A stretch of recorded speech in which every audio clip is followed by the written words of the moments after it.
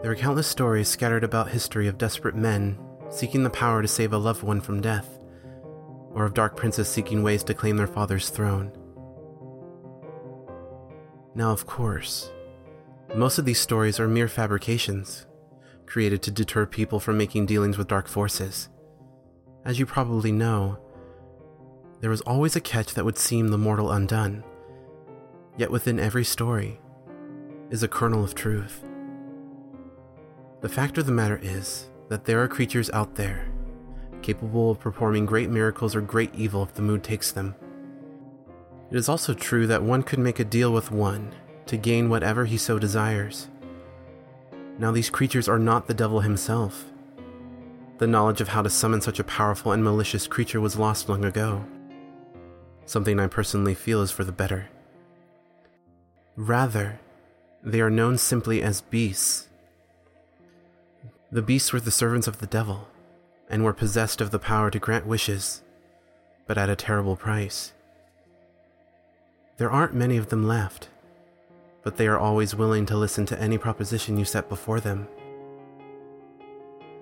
Now, if there's something you want, be it material or otherwise, the beast can grant it, but you will need to be prepared, for these creatures are far from kind and generous.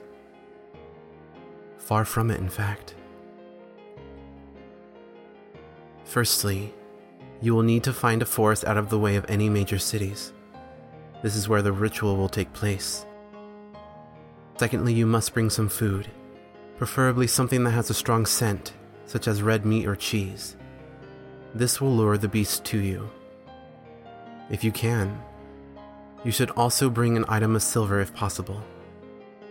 If not, then bring a metal item polished to the point that it looks like silver.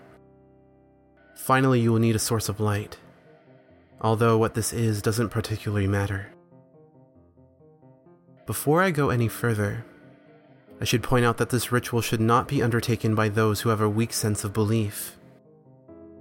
I don't necessarily mean that you have to be particularly gullible or religious in order to perform this ritual, but if you are the type of person who watches movies and points out all the mistakes, who hates anything fictional, or who has a hard time trusting others, you should not, under any circumstances, perform this ritual, as it is entirely reliant on one's belief for reasons I am yet to describe. Then again, if you are one of these people, you probably don't believe that this is even real, at which point, I'm wasting my breath. If you have at this point decided to go through with the ritual, you must arrive at the forest on the night of a full moon. Be sure to be alone. It's alright to feel afraid, but only a little. You must have some confidence. Take out the food and call out, "A treat for a treat. Who will give me a treat for this treat?" Pause for a bit, and shine the torch around. Remain absolutely quiet until you hear footsteps, or rather, hoofsteps approaching. As you shine your light on the shadows, a large figure will detach itself from the darkness. You should make out 2 curled horns, and a pair of shaggy legs ending in cloven hooves, as the beast approaches you. Stooping down, it will examine the morsel. If the meal is unacceptable, or worse, if you forgot the food, 2 things may happen. If you are lucky, the beast will snort in annoyance and walk off. More often than not, however, it will attempt to lunge at you. Take out the silver, as this will hold it back, for a time at least. If you don't have silver, you must take out the metal and hopes that the beast is driven back long enough for you to get away before it realizes it has been duped and gives chase. If acceptable, it will stand back to its full height. Its voice will be a harsh, gnashing sound, as its leonine fangs fit uncomfortable in its goat-like mouth, causing the creature to constantly twist its jaw, as though trying to find a more comfortable position. I will lend you a favor in exchange for this morsel. It will then snap up the food and turn back to you. But first, an amusement. Would you like to play a game? You must accept. It'd be rude not to since you entered its home and called it out. Just nod. The creature will then dip its head pleased and will ask you what you may like as your prize should you win this game. This is where you state what you desire, although you should be rather specific. Some people completed the ritual, only to find their prize somewhat lacking. One poor soul asked for a BMW, and ended up with something that was more rust than car, although it was technically a BMW. The beast will stomp its foot twice down on the ground, similar to a boxing bell, to signal that the game has begun. Now all you have to do is get home. How you do so is completely up to you. However, it won't be that easy, as the beast will be hunting you. In the spirit of sport, it will give you a half-hour head start, but be warned. That is the only mercy that this thing will give you. He will be faster than any human could ever hope to be, far stronger, and will virtually never tire. This is where your faith comes in. You see, as a creature of the nether realm, the creature is literally shaped by the thoughts and dreams of us mortals. This is what gives it its strength, but also its greatest weakness. Simply put, if you believe strongly enough that the beast cannot hurt you, the beast will not be capable of hurting you. As long as you use your belief in this way, you cannot fail.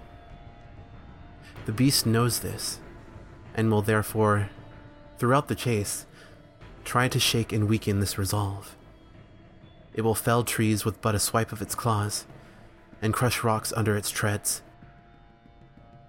It will easily outpace you, and try to herd you away from your intended course. Like a cat with a mouse, it likes to toy with its food. It'll make you feel hopeless, like there is no hope of escape. Do whatever it takes to avoid feeling this way. For if you do, you will lose your only defense against this creature.